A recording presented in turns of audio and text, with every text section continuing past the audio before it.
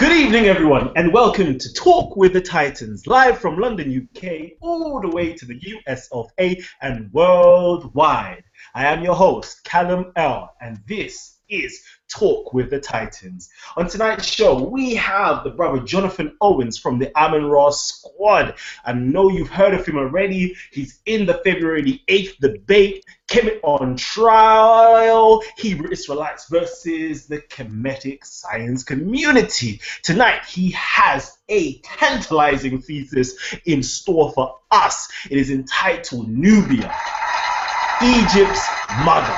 And I must ask everybody out there who is watching on the audience or on the panel to please mute your YouTube. Okay? Thank you. So we have Brother Jonathan Owens live in the studios. That's going to give us a breakdown today. Nubia, the birth or the mother of Egypt. Wow. I know he's going to be talking to us about the Magi, the Kushites, the Kush kingdom. He's going to go in. I'm sure he's going to he's going to drop some jewels. I'm hoping he's going to drop some jewels for us. Hebrew Israelites community out there, Kemetic community out there. I hope he's going to drop some jewels for us pertaining to this Kemet versus Israel debate. So, Brother Jonathan, I'm going to welcome you. Hotep, my brother. Greet us. Let us know what's going on. Hotep, wow, how you doing? Yeah, great. Everything cool with you? Hey, it's great. It's the holiday seasons out here. It's the time to be jolly. Family, friends, food, everything. So it's Christmas Day where we are. I know most of us, we don't celebrate Christmas, but over here in the UK, it's that one time of the year where all family members get together and just sit down and actually hold conversations. Usually we're just spread all across, but there's that one time of the year where we actually get to come together as a family. So I'm doing excellent. Well, you know what? Right. We, me coming out of a Christian family, and a lot of us in America coming up from that background have to address these holidays as well. You know what I'm saying? So there's a lot of what they call Christmas spirit in the air for those people who celebrate that. But me, I've been studying and getting ready, prepared for this debate. Hopefully tonight we can discuss a few things pertaining to Nubia, Ta-Nehisi, and why Nubia has been called the mother of Kemet. You know what I'm saying? We know Dr. Ben put this out for us a long time ago, and I guess we could dive into that when you're ready, All right. Okay, but before we dive into that, I'm going to ask everybody out there who is in YouTube land to please share this with friends and family. I know there's a whole heap of people out there that would definitely want to watch this. This is Nubia, Egypt's mother. So I know Kemetic crew, the Hebrews, the Muslims, I'm sure we've all got a part to play in both Egypt, Nubia, Ethiopia, etc. So if you're out there and you're definitely tuning in for this, our brother Jonathan Owens, just go down below, press the share button. You can share on YouTube, Facebook, Twitter, wherever you are at on the social media websites. Just share it out there. Let people know that our brother, our sinner, our brother himself is going in tonight on Nubia. All right, but let's actually introduce the panel. We have a healthy panel, a most distinguished list of panels, guests or panelists that's actually there with us tonight. But we're going to introduce just three of those people. We have first and foremost our brother Ujawu. Ujawu has the website called medu-nitter.com. Okay, he's also the founder of the Heka multimedia.com, and he teaches beginners. Wow, this brother is excellent. I'm gonna put this out there. This brother teaches the Medu-Nitter for beginner levels. Okay, for beginner levels, if you want to start learning the Medu-Nitter, this is the guy that you want to get in touch with. All right. Who else have we got here on the panel? We have Brother Laron. Brother Laron is G Consciousness, and he has a radio station as well. Brother G Consciousness, introduce yourself, please. Peace to everybody in the house. Once again, thanks, Kalam, for having me on. and Brother Jonathan for bringing a good message today. Yeah, you can reach me on Facebook as well. You know, I have a G Consciousness Radio. You can reach me on there as well. You can catch me on Sundays, around about like from 6 to 8 o'clock in that area. So with that being said, peace, brothers. Excellent. Brother G Conscious. All right. I know we're gonna have this brother up in the studio soon. How soon I don't know, but we're gonna have this brother up. Hopefully, we can get a two-man debate going on. I know this brother's ready to come on to the show and to present some information for us. So look out for that, brother G Consciousness. All right. Now, next we have our brother Asar Imhotep, the Grandmaster Linguist himself. I know most of us have seen him from our last week's episode, our emergency episode on Friday. He was in the studios breaking stuff down. Oh my gosh, the internet has been going crazy from our brother. But let me introduce him right now. Brother Asar Imhotep, please greet us. Peace and blessings. Can you hear me? I can hear you. Well, peace and blessings to you and the audience. And I'm glad to sit on this panel and get knowledge from my brother. Excellent, excellent, excellent, excellent.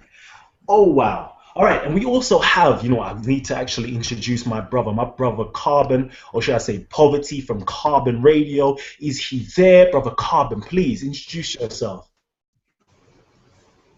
Brother Carbon, are you there? I think he just stepped out. Are you there, my brother? Okay, well, let's go back to our brother, our senator himself, Jonathan Owens. Other people might actually know him as Smash Rockwell, the rap god. So Smash Rockwell, like, where did you get this name from, actually, furthermore? That's what I would like to know. I professionally known as Casual since I got a record deal in, I think, 1993 on Jive Records. And, over the years, Cash turned to Smash. The short for Casual turned to Cash, and that turned to Smash. Really because they started to put some of my characteristics towards the name as I began to mature. But, I don't know. That's just some of my homies in Oakland called me for a while, Smash. But if anybody is not familiar with my hip-hop history, you can always check out hieroglyphics.com.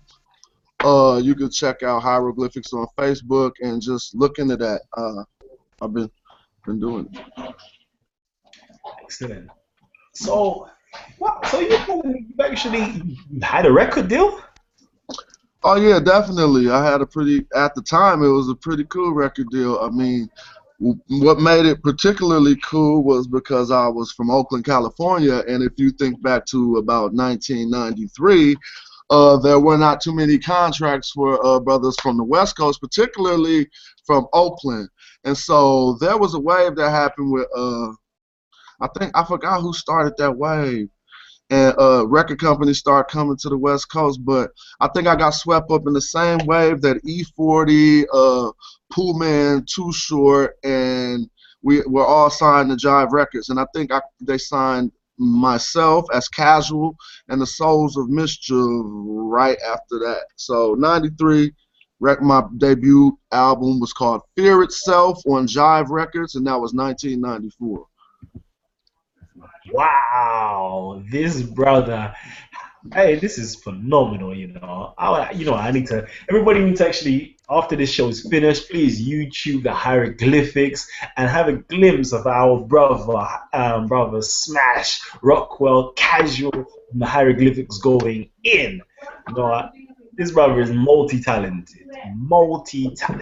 But tonight you have something in store for us. You have Nubia in store for us. Egypt's mother, the cradle of civilization. Please, come on, man. Give me something right now. Oh, I got a whole lot for you.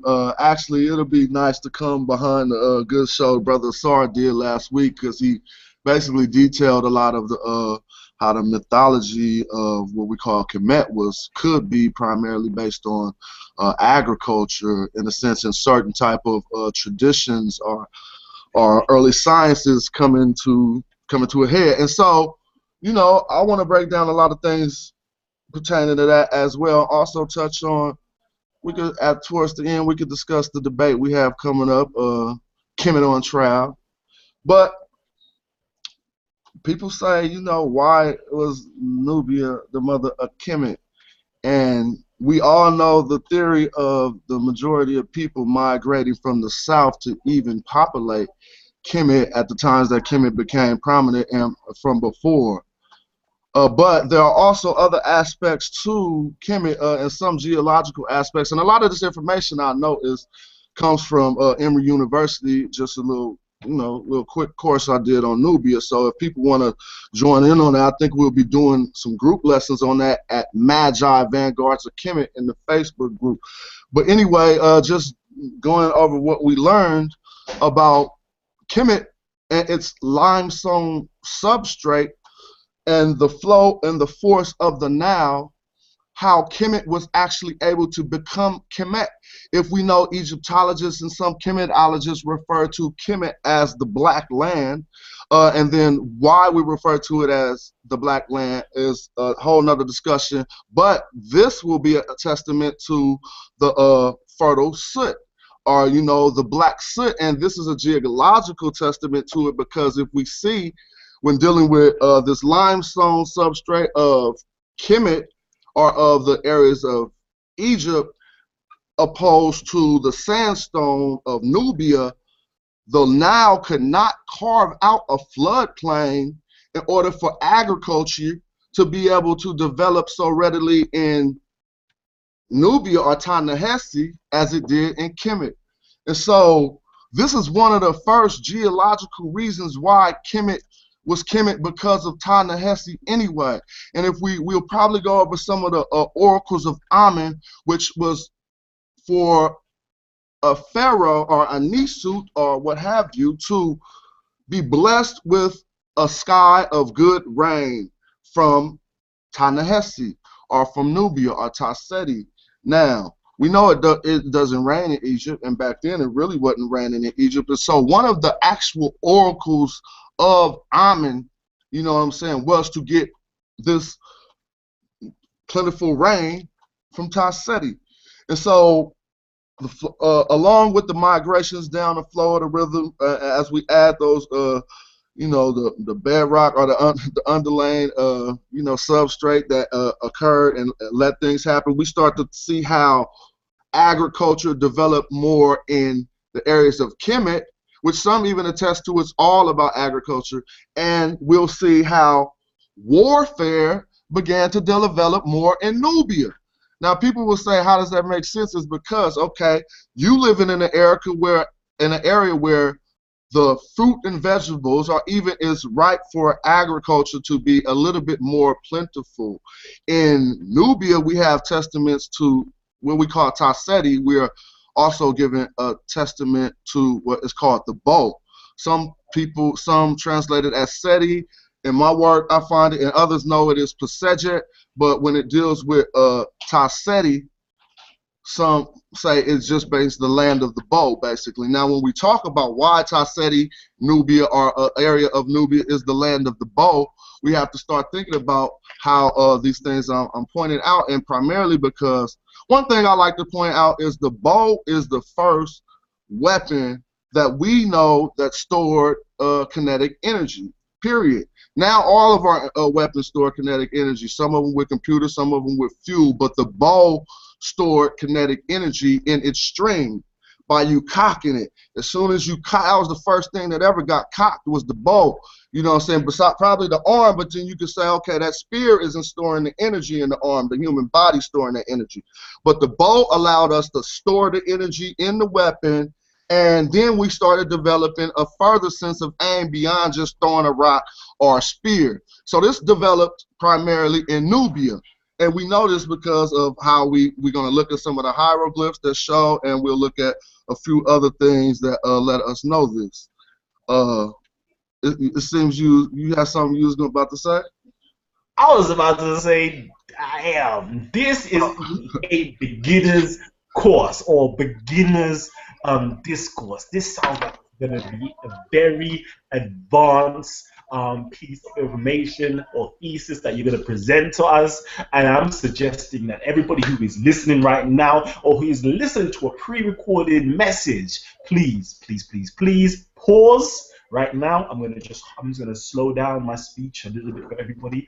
Pause, get yourself a pen, get yourself a piece of paper, and just jot down everything what this prophet is going to say to you. Rewind this after this is finished and watch it and take notes. Last but not least, please, everybody, press the subscribe button if you want to see more of these shows. Our shows are every Wednesday. Every Wednesday we have Talk with the Titans. It starts usually at 6 p.m. Eastern Standard Time or 11 p.m. GMT if you're in the UK. So please just press the subscribe button down below and know that we are on every Wednesdays. Every Wednesdays we are on. Okay, that being said, please, brother, continue. I know you have your presentation ready for us. Well, waiting for everybody just to get their pen and pad ready. So I'm just trying to, buy some time right now. Everybody just go and get your pens and get your pad ready because this is going to be a powerful, arduous thesis that's going to be presented to you, and I don't want you to miss out. Brother Jonathan, go ahead. Okay, well, now I don't have any real formal presentation, but I just want to let people know that if they go to Rap God at WordPress, you can look at my prior work on the subject, and the reason why a lot of this I'm just going to be, we can do conversationally. RapGod.wordpress, the first document is called A Conversation on Nehesi, and the other one is A Well-Defined Kingdom of Nubia.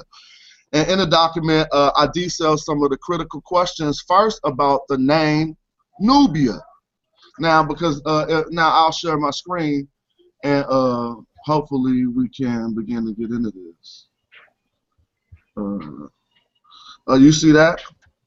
Yes.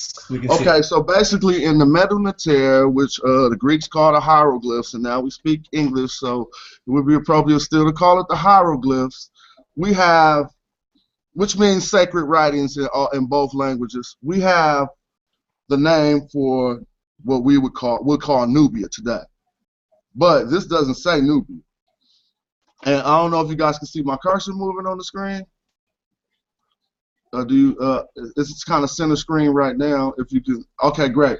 Well, we're reading this primarily. We'll do just a little thing on Medu Neter as well. We're reading this from the left, starting from the left, primarily because we see this bird right here, which is a biliteral term that represents the nay sound in the term that we're going to discuss. This bird is looking to the left, so it lets us know to start reading from the left.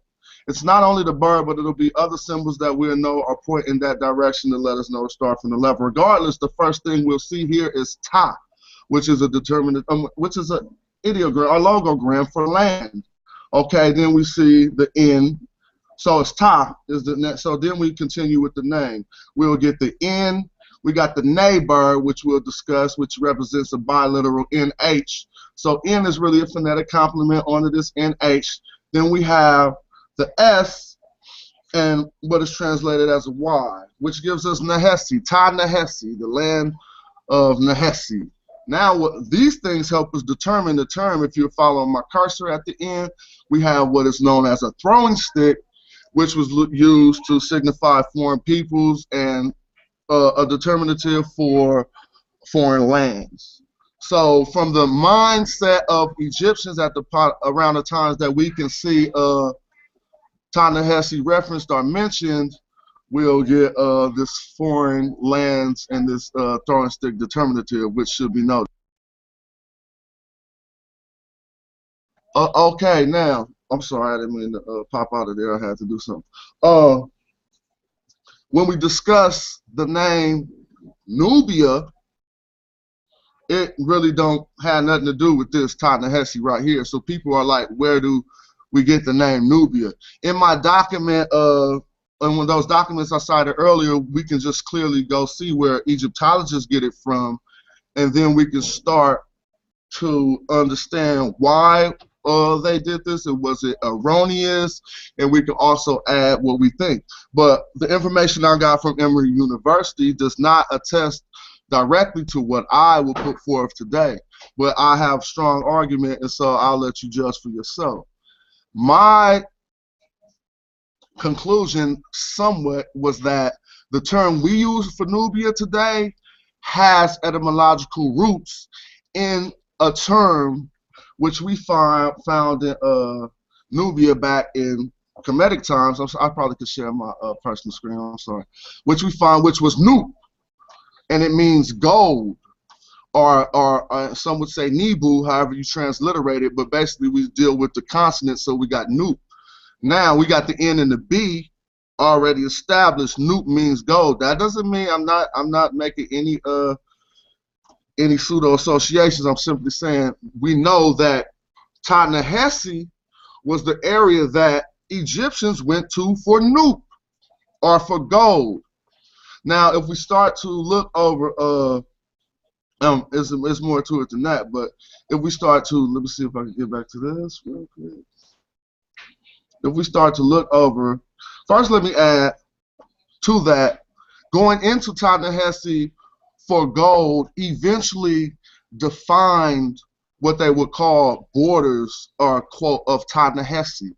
Okay, and this was the primary reason from every inscription I'll bring forth, and most of us will bring forth that one of the main reasons we went into Ta-Nehesi was for gold and to, you know, extract materials.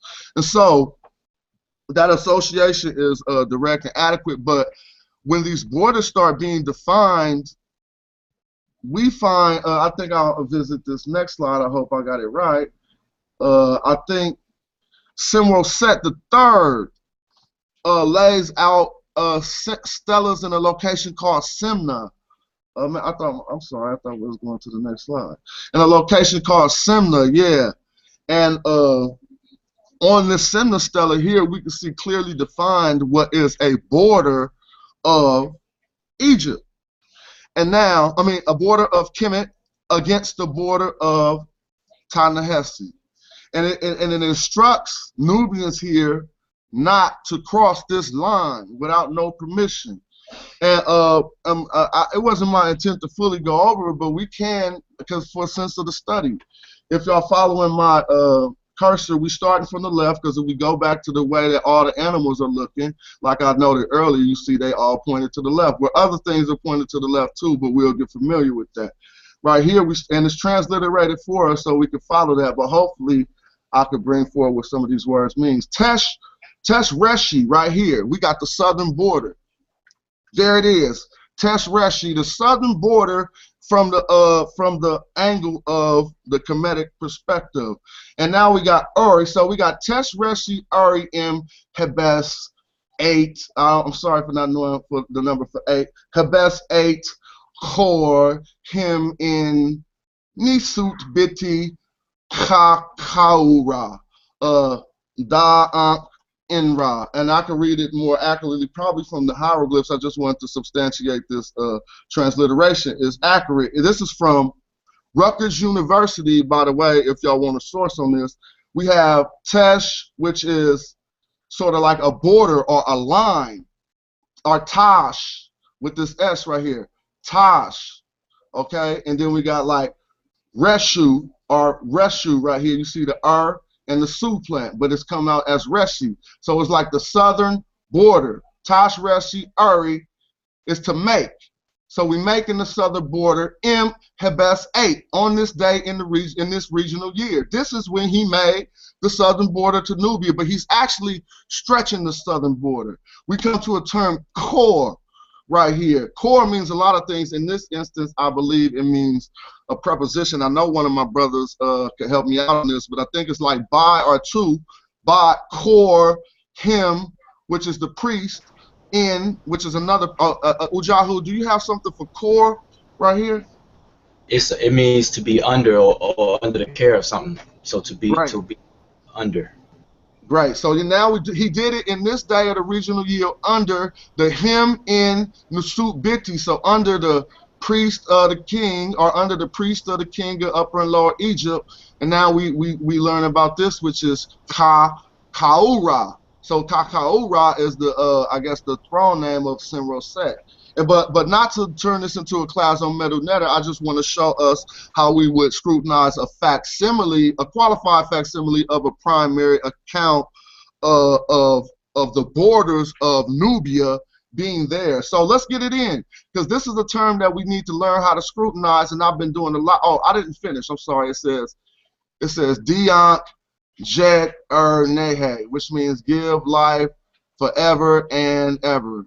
Or something like forever to eternity, or forever and ever, basically. Two, or Tim, this Tim is negation. This right here is negation, so it's like do not.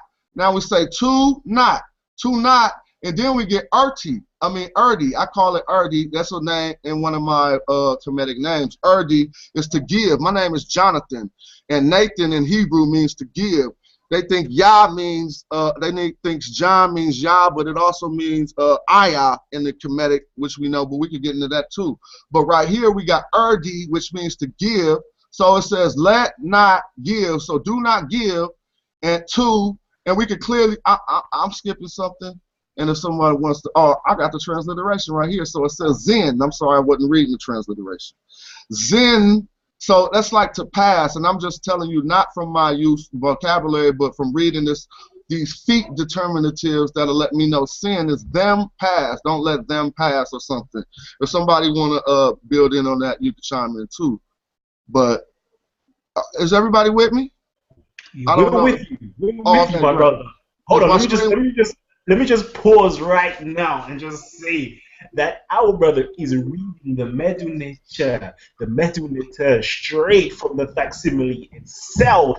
I haven't actually seen this actually done on any of our shows so far, where any brother is reading straight from the language, not from the Hebrew, not from the Greek, not from the Arabic, and certainly not from the Medu Neter. So this is the first. Our brother Jonathan, Rap God himself, casual, is breaking down the hieroglyphs live in front of your face. So if anybody out there even questions or doubts that the Kemetic science community aren't up on their language, do not love where they're coming from, and doesn't understand the language, hasn't even taken the time out to learn the language, know this for now. This brother has taken the time out.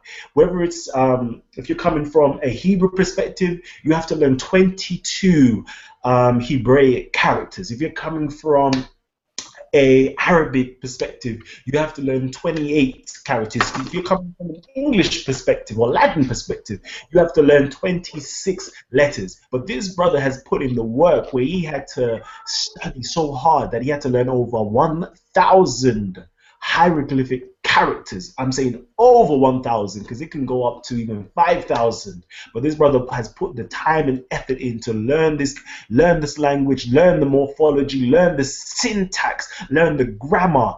Ah, man, I want to know, has anybody else out there gone so deep into the hieroglyphs, gone so deep into the Medu Neter? I want to know. Please leave your comments down below and let me know if you've started on your journey to learn the hieroglyphics, the Medu Neter language. Please let me know. And if you're loving what our brother, our senator himself is doing right now, give us a big thumbs up. Let us know you appreciate the information. So carry on, my brother. Carry on. Break down this knowledge for the whole world to see. Yeah, I want them to know to go to mdu-ntr.com, you know, and a few of people who guide me along my way are right here in the forum, and so that's why I keep making sure certain things that I say are qualified. But if we go down to what they were, the second row or register where we were talking about Tim, do not, Erdi, or do not let, and then we get send them, and then we see these feet. So I think that we see the Su. Now, Su right here it has multiple meanings, but I know it's a reference to the South. So I could look into that as somebody. It also could be a pronoun for them too. But right now it's the South, we know, because who comes after that? The term that we got on the other slide, we could go back. Remember this slide? We got Nehesi, and we could read these glyphs that identify here inside of the thing right here. We see the N, we see the neighbor, we see the H, the S. It's just Nehes right here. It's not Nehesi. But now look at this. We need to note, because you see a man bound up back here. So this was the intent of this dynastic family at this time. Now, one way that people get confused is they see stuff like this, they might say, oh, well, Egypt didn't like Nubians too. But you have to understand it's a detailed study. And what I'll explain here is something we need to know. Manetho is the person who coined the term dynasty. When he coined the term, he coined it to mean a family of rule. So that would mean we have 31 families who rule. Now, when one dynasty takes over, they did not necessarily have to be related. I mean, they couldn't have been related to the other family, not necessarily by direct rule, else they would have been the same dynasty. So, in the sense of the term of the dynasty of Senro-Set, you see the third and his fathers, they had scorn against people from Ta-Nehesi. And we can see it clearly indicated right here. You're saying, do not let nobody pass, or no Ta-Nehesi. And this is anybody. This last term right here is Neb. You see Neb down here means any or all. Don't let none of them pass. And right here we see M, another word, Ked, which, let me see, I see the boat determinative, so I know it has something to do with another way to pass. Oh, it's the south. Ked is another way. You can look up XD, and there's another word that means something like south or southern. There's another way to say southern, but now we see the boat determinatives. It let us know, don't let them come south by boat either, or something like that. And then we got Ren. Oh, I said Ren, but this doesn't show Ren down here, so what's going on? I know other people read this Medu Neter, but why doesn't this say Ren right here?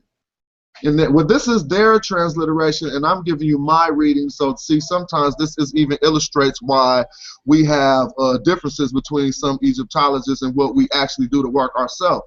To me, this says RN, so that is to, or either it could be the preposition to or by, or it could be the word Ren, or it could be Rim, but right here I'm showing a discrepancy in their translation of the facsimile. Regardless, we can proceed to the M. I mean, that'll just be a term I would look up in my studies. Wait a minute. Hey, what do you see? That's that R is a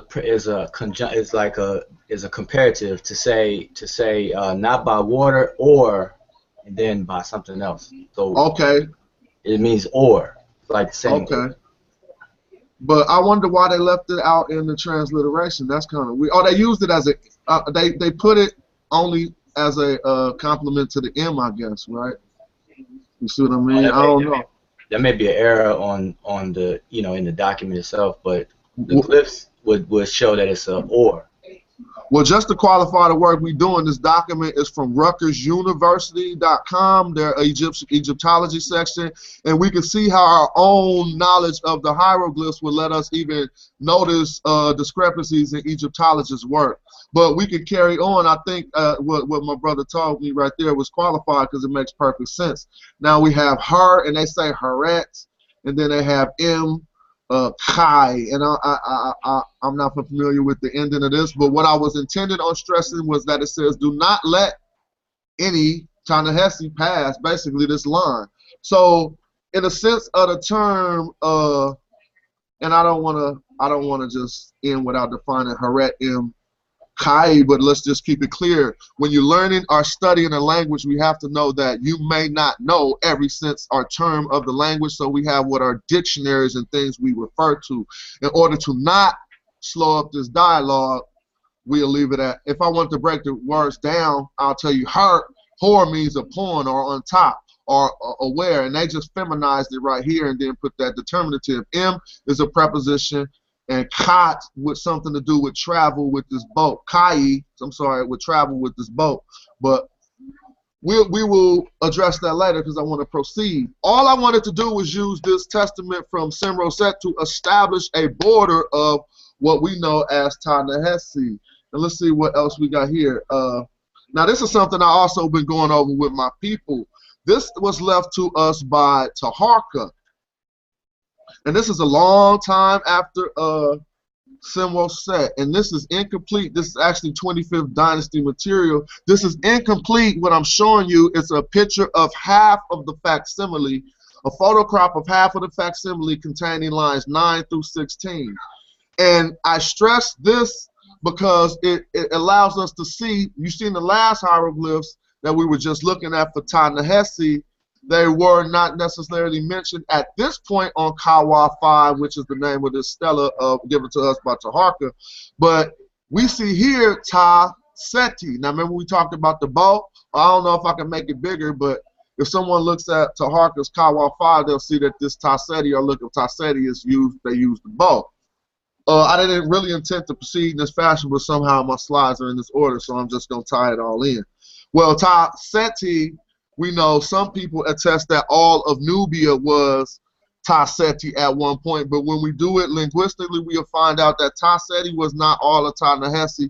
In fact, we find out Ta-Seti was only a small, limited region inside of Ta-Nehesi, nor was Kemet all of Kemet at one time either. So when we talk about these terms in conjunction with each other, right here I'm stressing people who were considered Cushites, but on the stela we see him say that he came from Ta-Nehesi. I mean, he said he came from Ta-Seti, which we know to be an area of Ta-Nehesi. Now, let's be fair.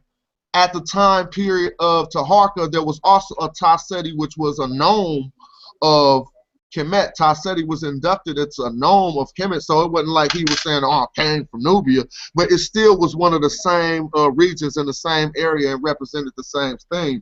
So this is another facsimile of Taharka's work, of Taharka's attestations to coming from Kemet. He say his mom was in Kemet somewhere down here, and I'm not going to act like I'm reading it right now. That's why I have it highlighted. But and he also tells us that he was amongst the pot dignitaries. He didn't say he was with Ta-Nehesi down there. He said, I was with the pot, the dignitaries, when I was in. So now we got from the early dynasties to the, what I said, 25th dynasty, where this strong association with the land. But now here is somebody who rode with Senwoset to go smash on Nubians. So he rode out. And I got Kusobek. You can find it more scholastic work on it under Kusobek. But if you look up Sobeku, you might find a few wikis on it or whatever. But it's something for us to stress when looking at this line. And I'm not about to turn this into a Medunetta class. I'm just going to get down to what we talked about. Right here we got the bow, the T, so we got what they call Seti or whatever. But right here you see Pasejet, so I'm gonna explain all of this. We got the bow, which is kind of like Seti, and we got Nehesi again. And he's saying, just for the English translation, which is qualified because we worked this out, it says, His Majesty proceeds upstream to overthrow the desert Nubians. He says, then I smote the Nubian at Kenetkef or whatever in the presence of the townsmen. Now, it kind of like really do read like that, but the thing I'm trying to point out most primarily is this term right here. If you want to look at the transliteration, it is Ayun Tiu Nu Pejet. Ayun Tiu Nu Pejet is right here. Now, it really comes from these things which are, you could carry a bow. You know, Robin Hood got the bows on his back. And so that's one bow sticking out of your satchel that you carry the bow with. If people want to look up the glyph, I'm sorry, I don't know the Gardner term right now, but it's also used in Heliopolis. Now, there's been some work put forth about a people called the Anu, who were some early people. I'm just going to throw that out. This is the same glyph on the stela of Terraneta, or what they call it, that they use to spell the term Anu. But here we see it in plurality. So we got Anutiu, and we got Nu Pasejet. Now they translated Anutiu Pasejet down here as the desert Nubians, literally tribesmen of the bow. So what they're telling you is Pasejet right here means the bow. They're telling you that. But it got the foreign land determinative to where some people say it say Tarseti. But it do say Tarseti regardless, we know, because the bow is interchangeable. I don't want to get off track. We are showing that they rode down to smoke some Anu Nubians, or Anutu Nubians, who are bowmen, because this is also another word for the bow too, this Anutu word, this Anu word. We find it in Sumeria as the Anu, and then they call it the Anunnaki. I'm not going to start going too far off on that pseudoness, but I just want to keep it clear. We find it all over the place. So they want to smoke these desert Nubians, and they wanted to restrict, he killed somebody in the center of the city. So this is showing a relationship between Kemet and Nubia and a family who did not like Nubians being associated. But what I will add to this is, because this is 12th dynasty, I'm just going off the top of the head, but by the 14th dynasty, we get a pharaoh by the name of Nehesi. Now, if we go back to my first slide, if you just take this tie off and take off these land determinatives, these three, Nehes with this Y, this is the name of that pharaoh. So we already know it is I wouldn't put too strongly that it's ethnonymic, but it may be kind of like, I don't know what the type of a name of a person that also indicates the land toponymic or something like that name for the pharaoh of the 14th dynasty, Nehesi. So this is all relevant to how Senwo Set III wanted to treat his Nubian counterparts in establishing this border and doing what he did. To proceed, I threw up the primary just so they could look, because that one was easy enough to find before this this testament, and here he's talking about how they smashed on all the Nubians. Now we go, and this is from a work called An Egyptian Reading Book for Beginners by E.A. Wallace Budge. And, you know, whenever we do detailed work, we never start with incomplete little things like I'm starting with in this presentation. But for the sense of the presentation, I can't put the whole inscription up, so we got to focus on what we focus on. And now, what I'm pointing out is, you remember this N, this H, and this S? Nehes. These are people of the area of Nehes. Furthermore, we know from this ostrich feather, and if we have time to get into it, we're going to discuss the ostrich feathers that we're finding in most Nubian extractions from the 8th group through the C group. You see what I'm saying? They would lead primarily, maybe it's early C group, or a culture that existed, the Pangrave culture, that would use ostrich eggs, bull cranium, and ostrich feathers alongside their burials, along with pottery and everything. But right here, if we switch this text, he's gonna specify. You see this territory, so that's the land that he's talking about. He's talking about the area when they say Mayam, or this is or Majam, or Majayim. How would you say that, Ujahu? I say Majam right here. I hope it's not incomplete from the page before, but it looks like Majam. Anyway, this is the land determinative. So it's saying the Majam Nehes, or what have you. So it's like the Nubians from, or the Nehes from the Najam, or whatever. I'm sorry if that's wrong. I know that is the M, and that is the D, J, A, and it is the M again. So that's why I'm saying Majam. And now we got Majam Nehes. These are the people that he called on, if I'm correct, to help fight a little war that was breaking out in the Old Kingdom. And this is an inscription of Unes. Now we got M, we got Mayam, we got M, either M Iam or Mayam Nehes. It's either so yeah, they got them M's in front of every one, so the M is the preposition. So they're saying, so this is, so that would make, I'm sorry, I don't want to keep up too long and read the metadata, but this would be the gem, Nehes, or whatever, and we could clarify that. Yam, that's probably them. Either way, this is Yam. I'm sorry, I don't have this one clear, but this is the Nehes. And we could clearly see, all right, this is the Wawat, the people of Wawet Nehes, M of Wawat Nehes, and then we got of Kakau. Now this is another group of Nubians I didn't underline, Kakau Nehes. So we are talking about different areas in Nubia that were well defined at about the 5th dynasty of Kemet, so well defined that they could go in the pyramid text and they could be left to us to decipher for this day. Now, when we're looking through things. This ostrich feather will also indicate Nubians, like I said, but there are a few other things because we're going to start talking about the Magi. And I thought Magi was on here somewhere, and I wish they were, so let me keep reading. If somebody spots where they mentioned the Magi on here, I will point that out, but I don't see it right here. So anyway, Magi, maybe, oh, I'm tripping. Brother, let me ask you, good brother Ajahu, is this the Magi right here, and I'm playing myself? That might be the land of Magi. Am I wrong? Well, I'll look at that later. Yeah, I can look at that later. But anyway, these are all areas inside of Ta-Nehesi, and I do know on this description Magi is mentioned, and I do know this is used in the name as well as this, and this is the M, so it could be that. But anyway, these are different Nubians. Now,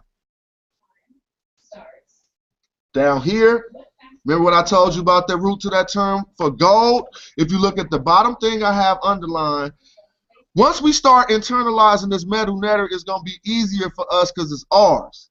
I'm going to break something down to you. People can't understand why this represents gold because they're at the bottom, to the left, right next to the number 18 of these people, it represents gold because it's a neck piece. Straight up. It ain't put on your neck yet, and so the 2 strings from your chain is still hanging down.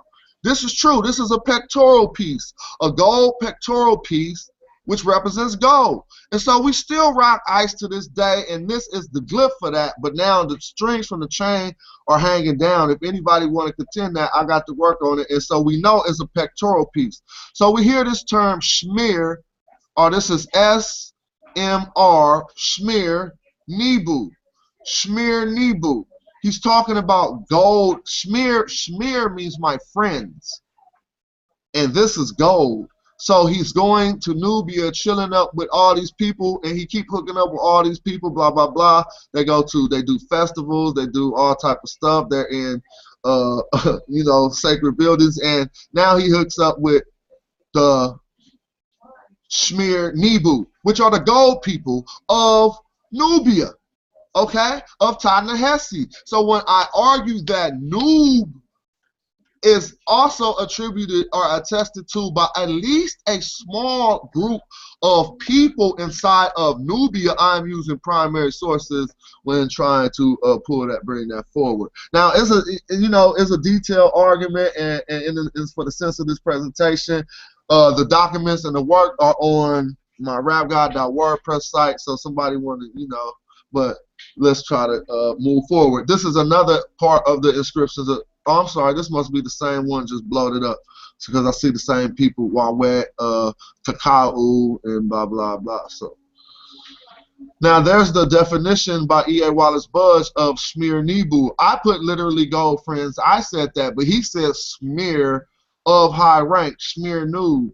Now, why do I say it means gold, friends? Because we know this word means gold, and this means friends. So I don't have to question what Shmir means, friends. So I don't have to question whether, and now let's break down Shmir. The S is causative.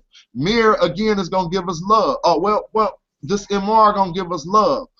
To cause to love. Shmir Nebu. If we look up Shmir, we'll see that's our friends. Anyway, I ain't going to go in and no, it don't got nothing to do with no Sumerians. But anyway, Shmir Nebu, our gold friends. So let's carry on.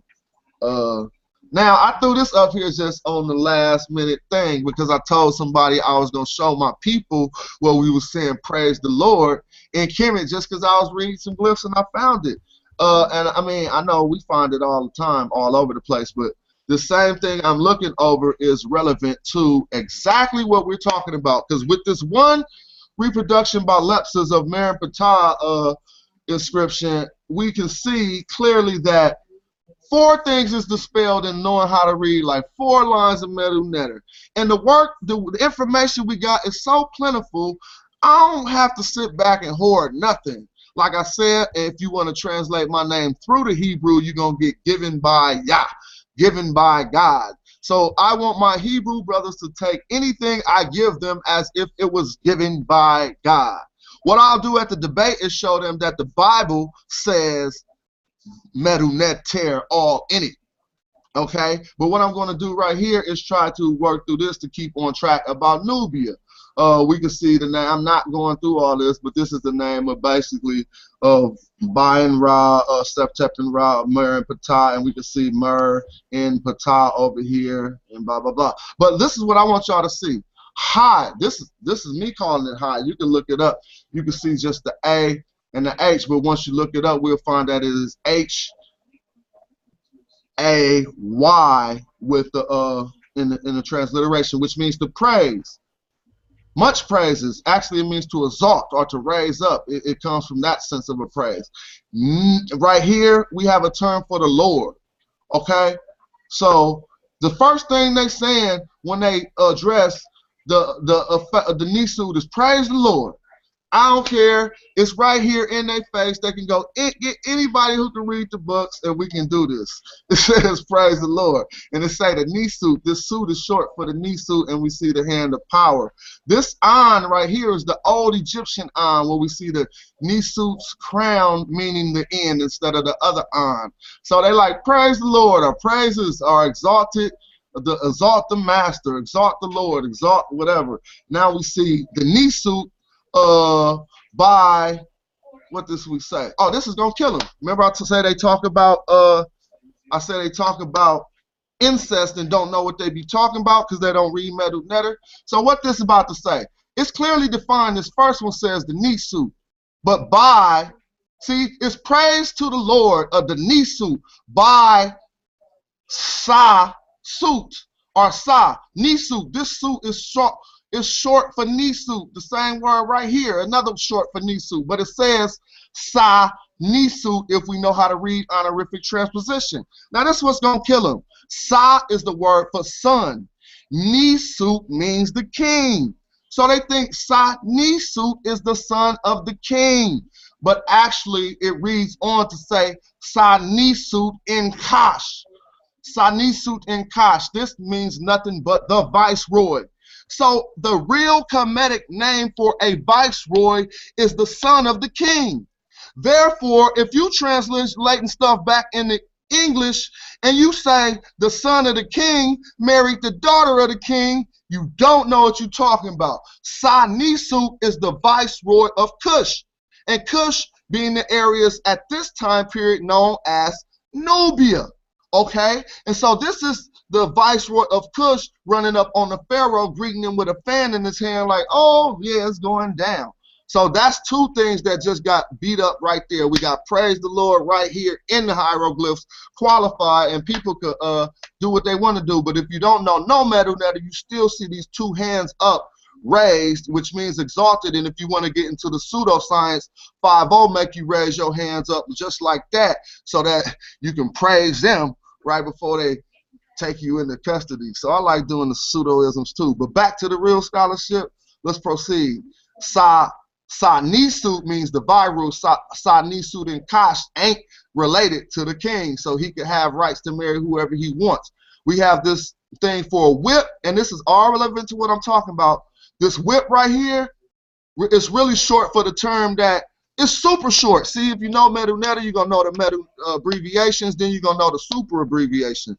This is like a super abbreviation for the term M-E-R, which means the overseer, which some thought meant more, but it don't mean more. When you see the first abbreviation, you'll only see the M and the R, but when you see the super shorthand, you're going to just see this tongue that comes out of a bull, some attest, and it means the overseer or which is in.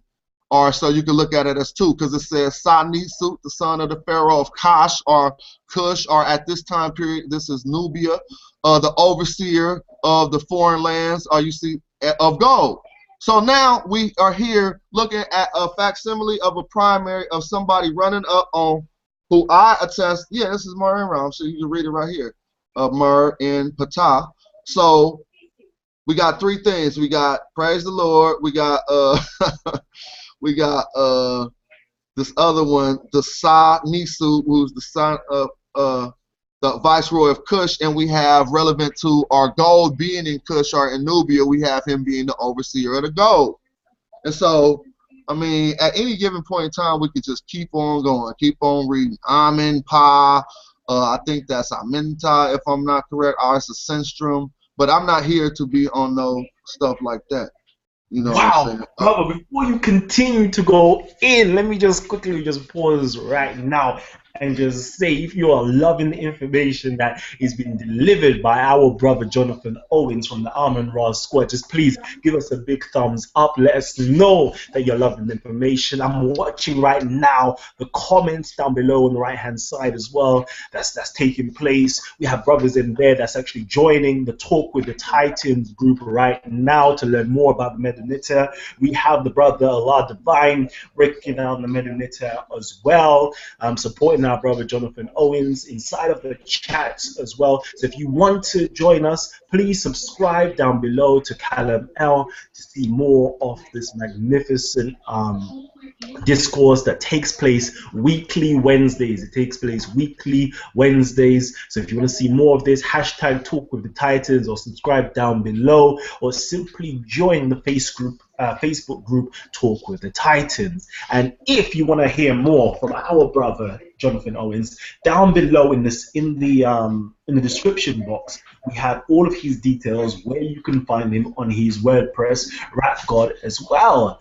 Okay, and all the links that you need is down below in terms of the Facebook group, the YouTube channel, even my Twitter as well is down there. So if you want to get in contact with me and you want to be featured in the next show, or you have some grievances, you want to give some more comments or join the group, please just give me a message and I'll be sure to get back to you.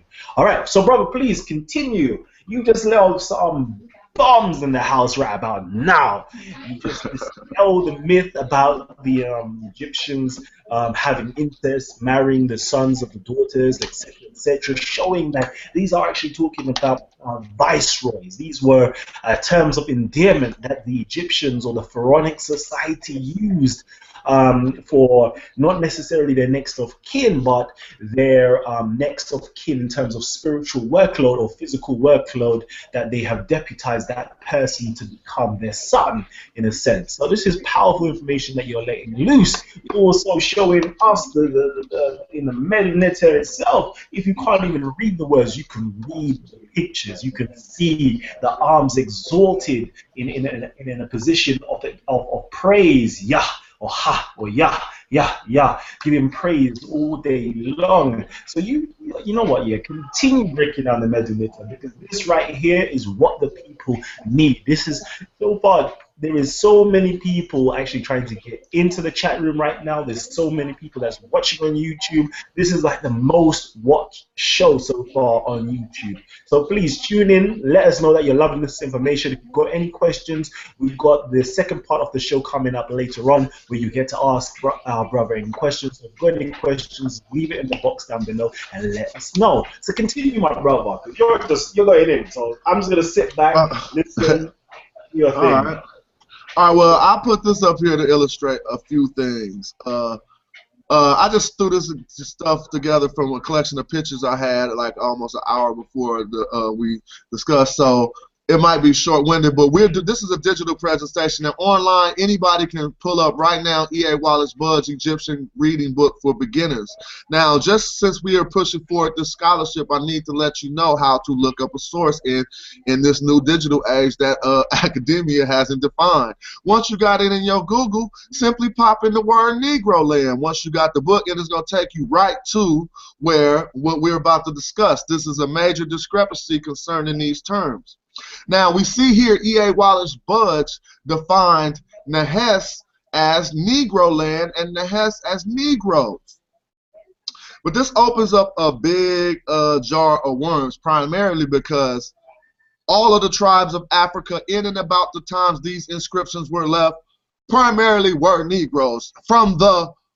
This is from how they classify people. If they want to put it into their pseudo-race science, you cannot take any tribe or group that these people associated with and say they were not exactly the same thing. So then this will be an inaccurate definition for Nehes, calling it Negro land. But in their pseudoscience, what they're trying to say is sub-Saharan African. I don't know if that term was necessarily used at the time of E.A. Wallace Budge, and so in a sense of being fair, he used what they would use in his time period to still say that this was the black area.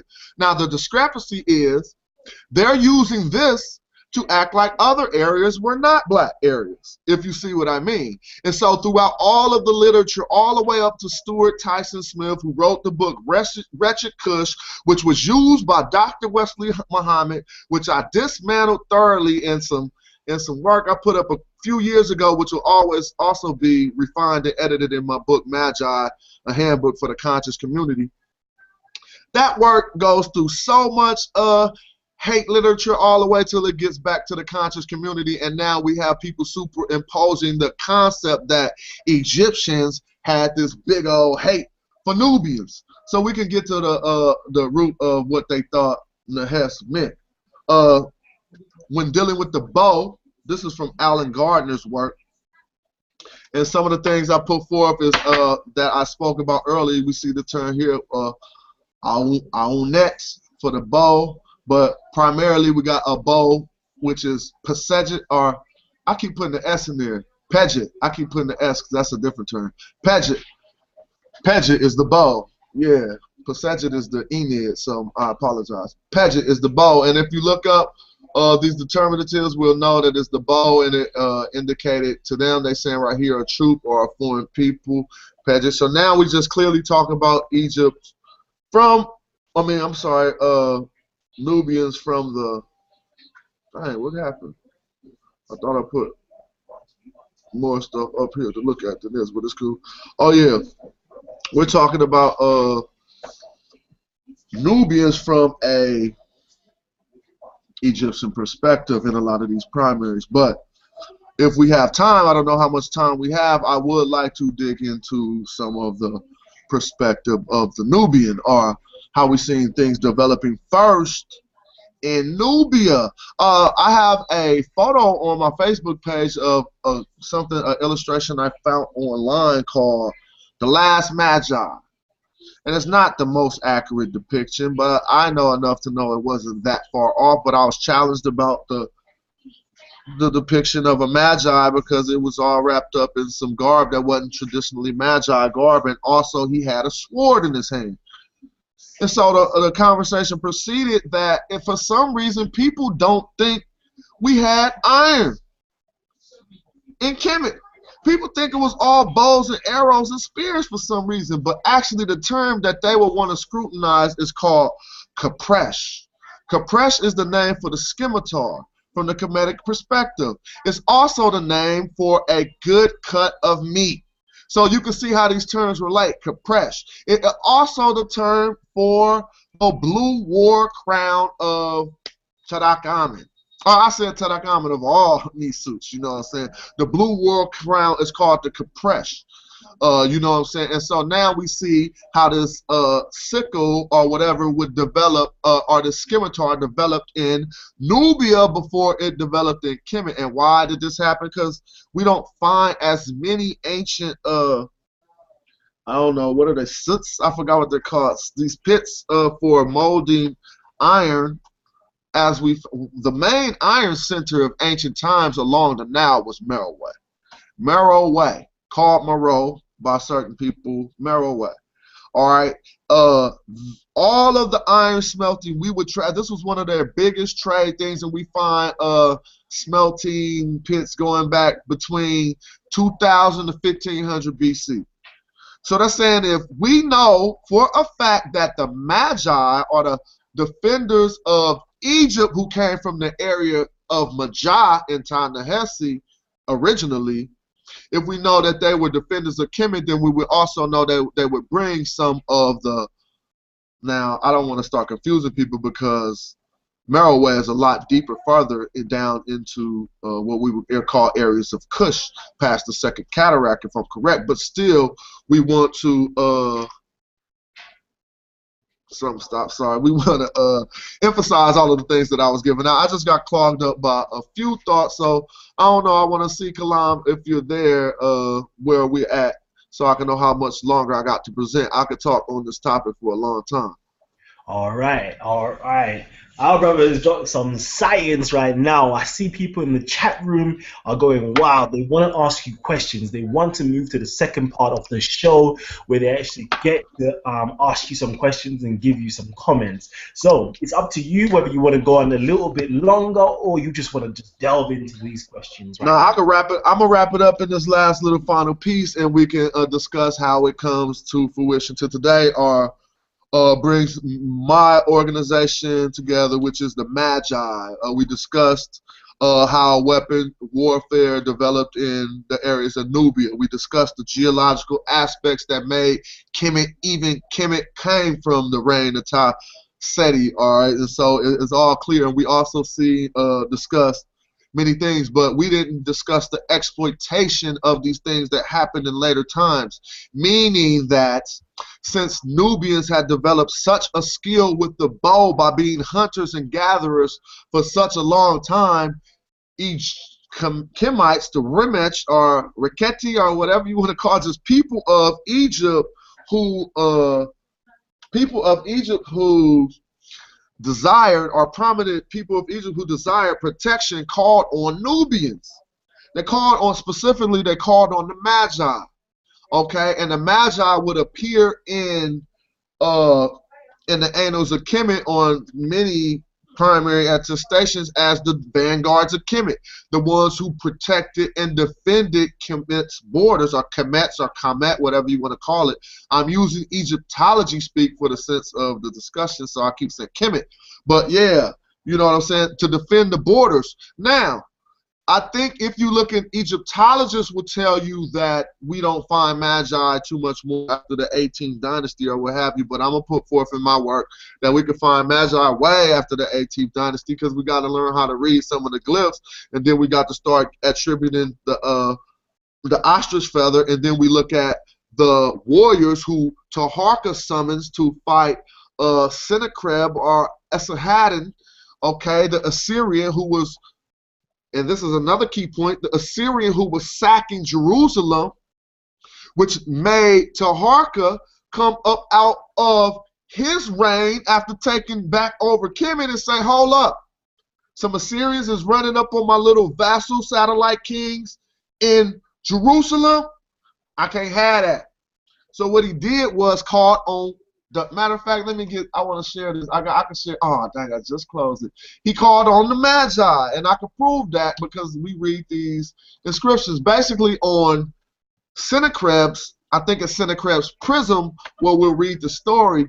But I think a later war, maybe it was Esarhaddon. Yeah, I know this. I just wish I could look at my work, but I just closed the link by accident. I don't want to clog this up too much. But it's on my documents about Nubia. We can clearly see the Cushites being extracted up out of Kemet when Tawanamani or whoever, Taharka's successor, lost all of it to the Assyrians. They got them with what on their head? Everybody know, because we know now this is a good instruction. They had the ostrich feather on their head, being carried out like this. So now we see, okay, we see some Magi right here, or we at least see, because every time you see a hieroglyph or a ideogram or for Magi, you see an ostrich feather. It's inseparable. And so in closing, I guess we can let people get in and dig on that. I'll say that was the point in history when the vassal kings of the area of the Levant started to take more of their refuges into Kemet. So this is what enabled Jews or people, Hebrews, to be found taking refuge amongst the Magi at about 500 BC, which we read the Aramaic Elephantine papyri. Okay? And they just mean a collection of papyruses. These are all long list of letters where they were asking for so much help. Now, to close, at this time period in Nubia, the Hebrews came down and they request permission from a Persian Nisud at the time to rebuild a temple next to the temple of Khnum in Elephantine or Elephantine. And what they wanted to build was a temple at 500 BC to Anat Yahoo. Not to Yahoo by himself at 500 BC, They wanted to build the temple to Anat, Anat-Yahu, which was an amalgamation of Yahoo and Anat, just like I taught on my document El Shaddai about the amalgamation of the god Sin, the moon god Sin, and the goddess Nana. And so from ancient times, and I wish I could have went more in on Neolithic period, some of the pottery and some of the stuff, but from ancient times all the way up into the closure of some of the grandest histories of Kemet, we got Nubians and Nubia, and more specifically Ta-Nehesi, Ta-Seti at the at the root of Egypt's wealth. Wow, I warned every single one of you out there that this was going to be a powerful thesis that our brother will be presenting today. It was an advanced thesis. So if you're not up to scratch with your histories, with your Herodotus, with your linguistics, with your ancient Egyptian history, some of those information or with your archaeology even, and anthropology, some of those terms would have just gone way over your head. But don't worry. You can always rewind this video, subscribe down below, so you can always see this video. You can rewind it, pause it, write down on your piece of paper, go into your research, whether it's in your Wikipedia, whether it's in your encyclopedias, whether it's in your Google search, or wherever the case may be, so you could find out these key terms, the key terms such as the Magi, the key terms such as the Assyrians, the key terms such as the Khnum temple, Anat, Yahu, etc., etc., the Elephantine papyri.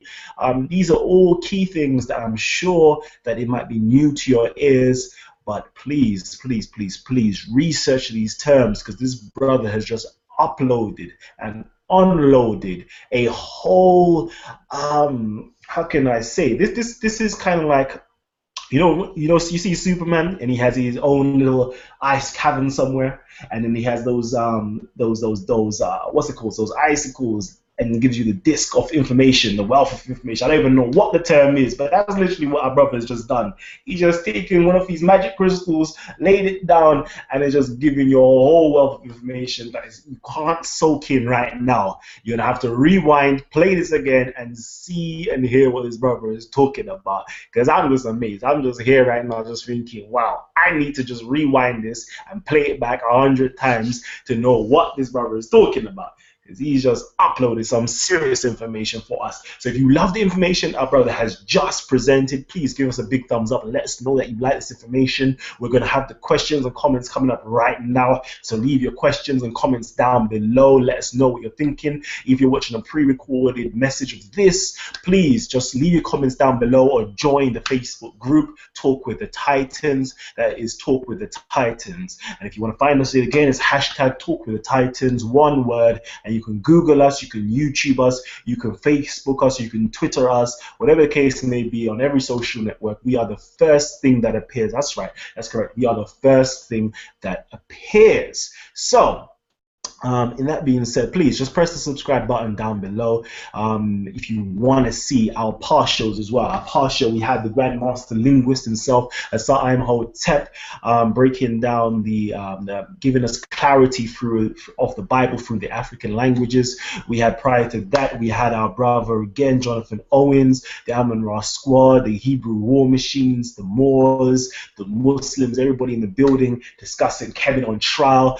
Prior to that, we had brothers like Divine Prospect, Dr. Ali Muhammad, Israel Daughtry going against Shaka Atmos. So if you want to see these titans, please just press the subscribe button down below. We're going to have our brother Sankofa coming up in the new year. We're going to also have our brother Paul Light coming to the show in the new year as well. We're going to have the Hebrew War Machines. We're going to have people like Zion Lex coming in. Our brother Nasi, well, I don't even know why I haven't even shouted our brother Nasi yet. Our brother Nazi Yashavel, know that name, Nazi Yashabel, the guy who gave the biggest upset, the underdog of the tournament, gave the biggest upset to our brother Sarasut and Seti.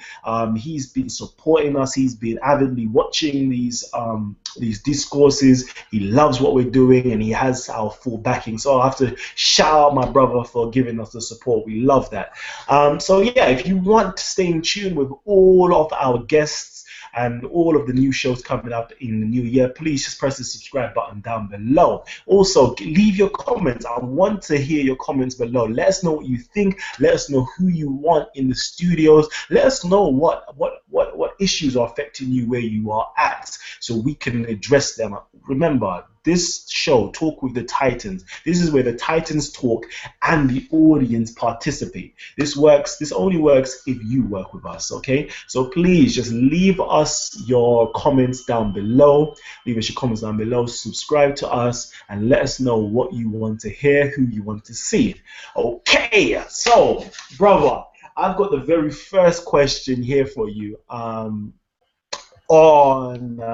the YouTube. On the YouTube right now, we have our brother, Truth Negus. And he asked the question to you, Brother Jonathan: did the Upper Kemetu develop writing before Lower Kemet? Did the Nubians originate the Medunita? So that's the question he's put forth to you. Oh, well, that is a very good question, and it's kind of like a specialized question, because we start getting into how we classify certain people. If you want to look at proto-dynastic inscriptions, which would be before Old Kingdom inscriptions, we'll find them primarily in the areas of Upper Egypt, almost Lower Nubia, if you know what I'm saying, areas around Kom Ombo. And that'll Kom Ombo will probably take us directly into Tasseti.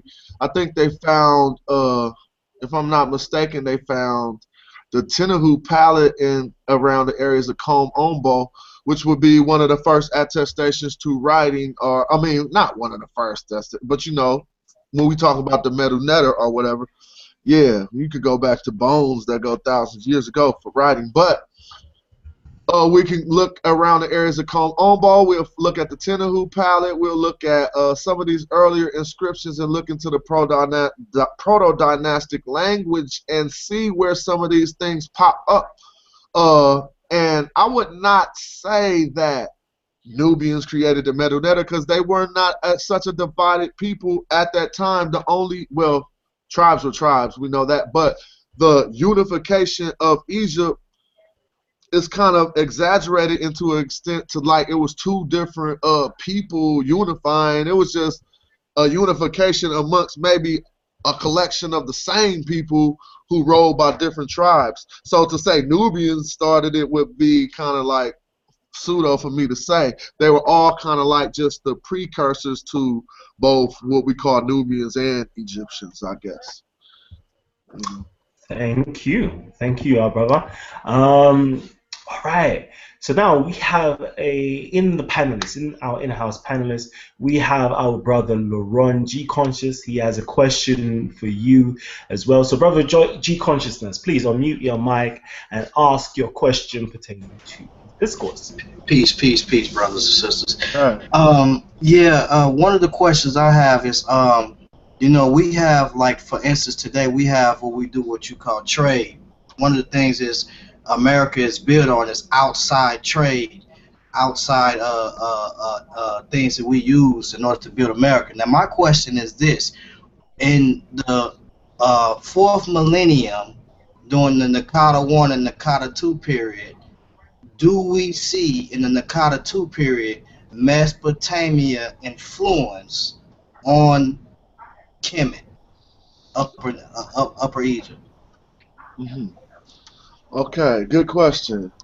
Now, some scholars, we need to get into the heart of this theory. Let's first say that when we talk about these classifications, Nakata I, Nakata II, and we go into, when we get into Nubian, we're talking about the different cultures of the X groups, the A group, B group. A lot of these groups were first put forth by a man named Reisner.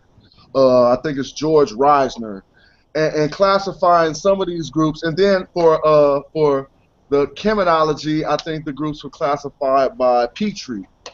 And now a lot of and I don't ever like to throw out the baby with the bathwater, but we know that the schools, if we could get into a detailed discussion about the different schools of European Egyptology, we could learn how they came to certain conclusions.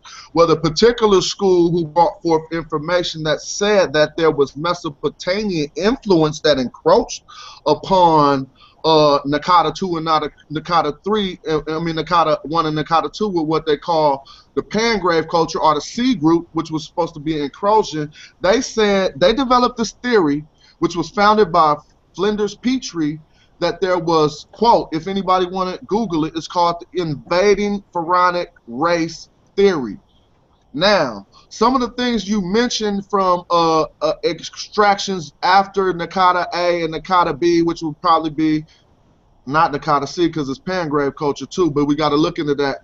The C group and Pangrave culture, some of the things you cited about encroachment upon the indigenous Nubian culture coming from Mesopotamia was clearly racist Egyptology, that even modern Egyptologists nowadays, they're more open, and so they even say that their earlier counterparts was racist in putting forth this theory. Now, we don't want to just do a whole world of conjecture, so let me address it with the pottery.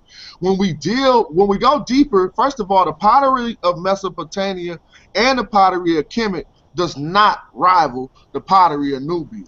It all clearly shows us that a majority of this technology, a matter of fact, the most advanced ceramic center in the world at that time period was in what we call in Nubia today.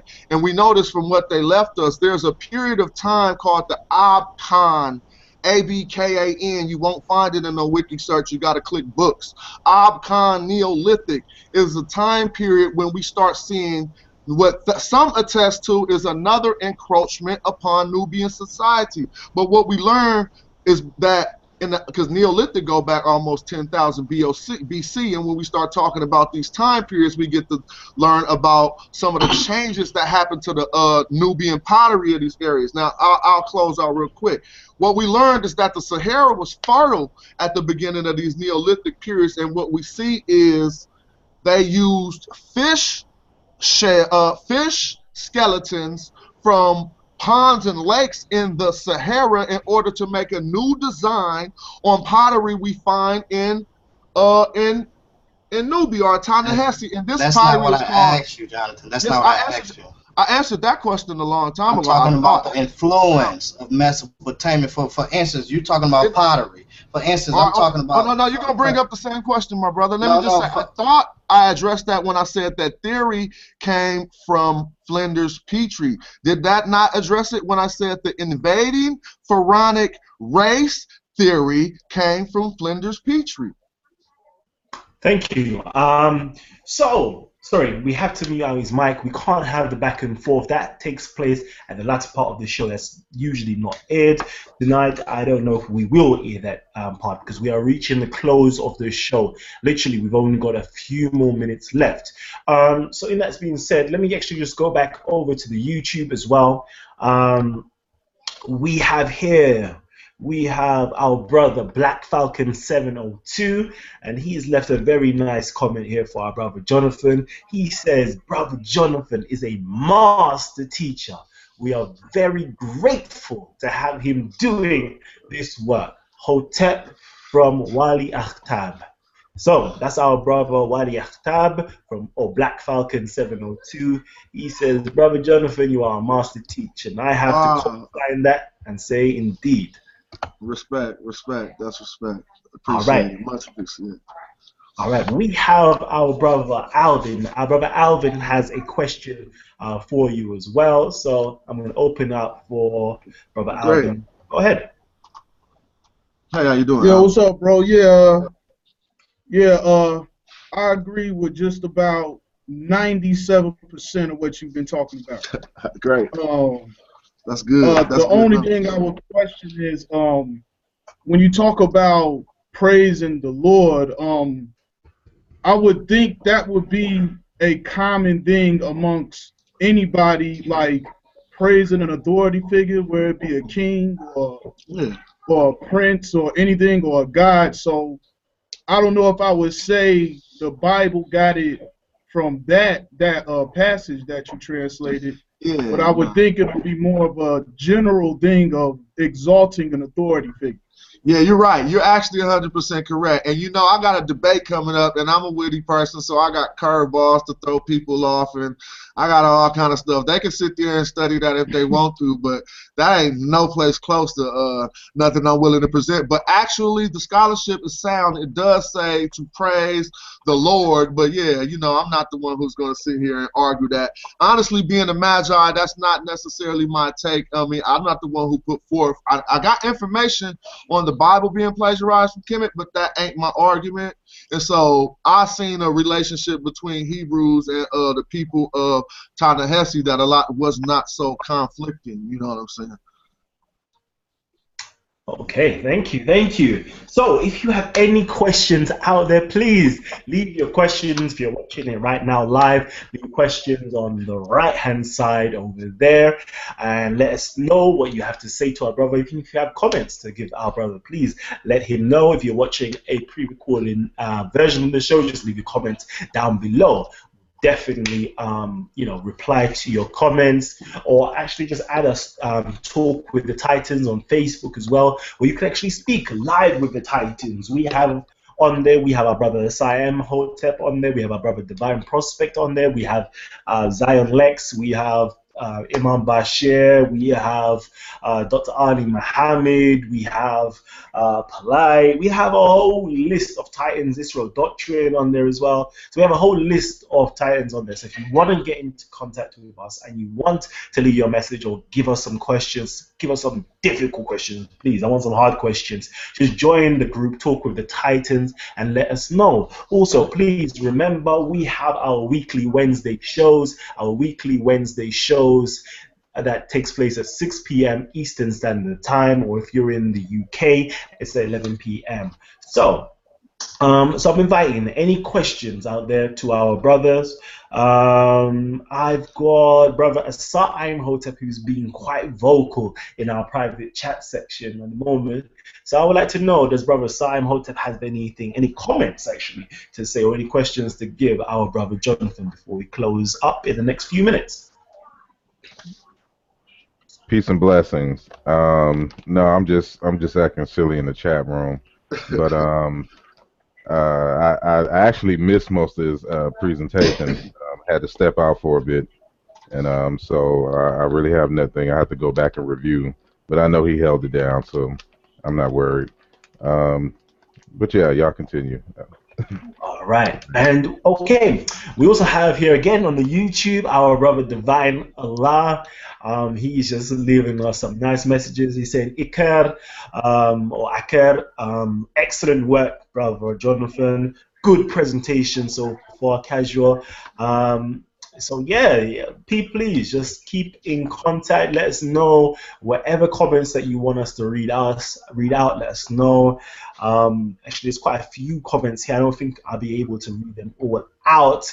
If you actually go on to talkwiththetitans.com, or sorry, Talk with the Titans on Facebook, I will actually post those questions that you have there, and hopefully our brother Jonathan will be able to answer those questions. Let me just quickly check back into the group. Who else we got here? Brother Ujawu, greetings to you. I know you've been keeping a keen eye on what's going on. Do you have any comments or questions for our brother before we close up? We're literally closing up very shortly. No questions. Just wanted to say it was a good presentation, and he did say that he didn't do anything formal, but even with it not being formal, it was still very informative, and should give some people some stuff to think about and to look up, and maybe come revisit the subjects at a later time. So yeah, good work, excellent work. Appreciate it. Excellent. And please, I'm actually going to share something with you right now to our listening audience out there, or should I say our viewing audience right there. You should be able to see my screen right now. I'm on the YouTube. So if you would like to find our brother Jonathan Owens, his website right down below is rapgod.wordpress.com. This is where you can find our brother Jonathan Owens. As you already know, he's up in the debate and he's raising some funds to fly out the Amon-Ra squad to actually get some materials, exclusive materials, all the way around the USA and all the way in Europe as well, for his presentation. So if you want to actually go and fund him, please go and fund the research for the Magi. You'll find it as well at www.gofundme.com, the Magi Research. Okay, so this is where you can go and actually find our brother Jonathan Owens. If you don't mind. Sorry? Not to cut you off, I don't want to cut you off, but I just need to thank my supporters already. Everyone who's already kicked in, yo, you don't even know. Like, you going to enable us to give a presentation at this debate on February 8th. That is all because of you. So I want to thank all the supporters already. Sorry to cut you off, brother. I just had to say that. No problem. You can cut my wisdom anytime to thank the supporters, because quite literally, without the supporters, let my face be seen for this one. Let my face be seen. Without the supporters, we wouldn't be anywhere. Without the supporters supporting the show wouldn't be on. This show is dedicated to you. This show is literally dedicated to the community members to propose any questions that they have for us. They even enlighten us who they want to have on the show. So literally, you are in charge of the show. Whatever you want, any questions that you add onto the comments box, we will ask it live on air, or we will ask it inside of the Titans group, and the Titans will answer. If you want any Titans to appear, anybody that you haven't seen on at the moment in time, but you do want to see come on, just let us know. DM me, go onto the Facebook, let us know who you want to come on the show. If you yourself want to come on the show as become a panelist, most of these people here on the panel right now, we have, just to let you know, we have our brother James, who is on the panel. We have our brother Nahisi, who's on the panel. We have brother Laron, etc. We have a whole host of people that have literally got in contact with me to say, I want to be on the panel, I want to ask some questions live on air, I want to pick some of these Titans' brains. So if you want to actually do this, please just come, just hashtag Talk with the Titans, Facebook me, join the Talk with the Titans group, and you can ask a question. This group, or this show is dedicated to you. Is dedicated to you and the Titans. The Titans present information that you want to hear. So please support us, and we will definitely support you. Let me just quickly share my screen for the last time and say that where are we? Is my screen being shared? Yeah, my screen is being shared. So if you want to find us yet again, we're right here. Just go click onto the description box. You can find us on Facebook. This is our Facebook Talk with the Titans group. If you want to find us on YouTube, on the YouTube channel, you find us right there to watch all the previous past shows with Dr. Ali Muhammad, Israel Doctrine going up against Shaka Atmos, Divine Prospect, Brother Asa Imhotep. The list continues. If you want to see our future shows with our brother Sankofa, with our brother Zion Lex, with our brother Polite, etc., please, like, just right here. This is the channel right here, or you can subscribe right here. Let us know that you want to actually be part of this community. Also, you can actually log on to my Twitter. My Twitter is quite funny, to say the least, and it's quite controversial. Just like our Facebook as well, we do have a lot of controversial posts that stir discussion. That is our aim. We want to make you think. We want to actually stir some discussion. So this is the Talk with the Titans page. If you want to join us, this is us right here. If you want to actually join us on Google Plus as well, you can join us on Google Plus, and you can be entered in, be one of the first to actually have the link to be in the Talk with the Titans show. Okay, let me stop sharing my screen right now and let my face be seen if I can. So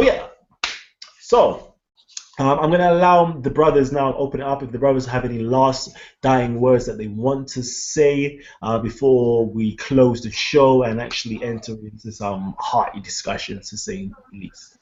So I'll open it up.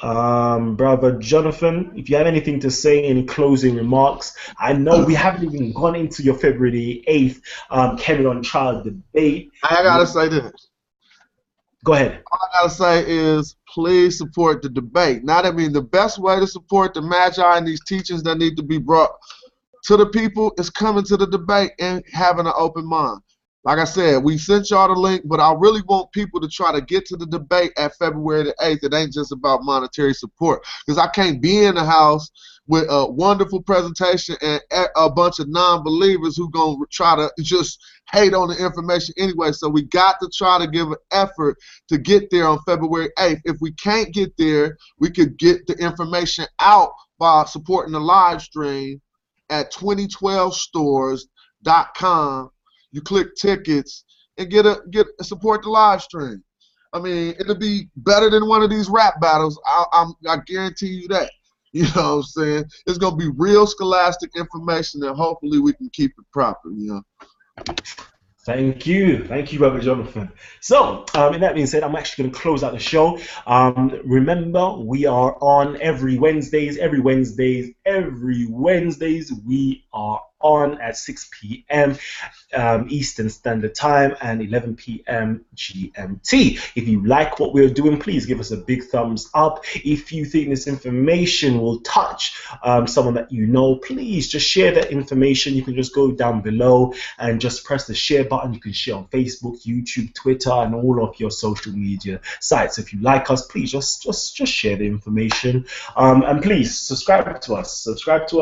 To keep up to date with the ongoings of the February the 8th debate, the Kevin on trial, Hebrew Israelites versus the Kemetic Science community. So if you want to keep up to date with that, we have a playlist down below as well on my channel, that if you want to keep up to date with all of the rebuttals that's going on, you have Polite giving the rebuttals to the Hebrew Israelites giving the rebuttals to the Kemetic community. You had Guerrilla Hebrew on the other day going ham on Shaka Atmos and Brother Reggie. So this is going to continue. There's going to be a big struggle that's going on. That's that Horus versus Set struggle. That's that Cain and Abel struggle that's going on. Our brothers are just fighting, warring with each other. But at the end of the day, it is all love. This is all scholastic love and battle. Okay, so this has been Talk with the Titans, and I've been your host, Callum L. This is where the Titans get to talk, and the audience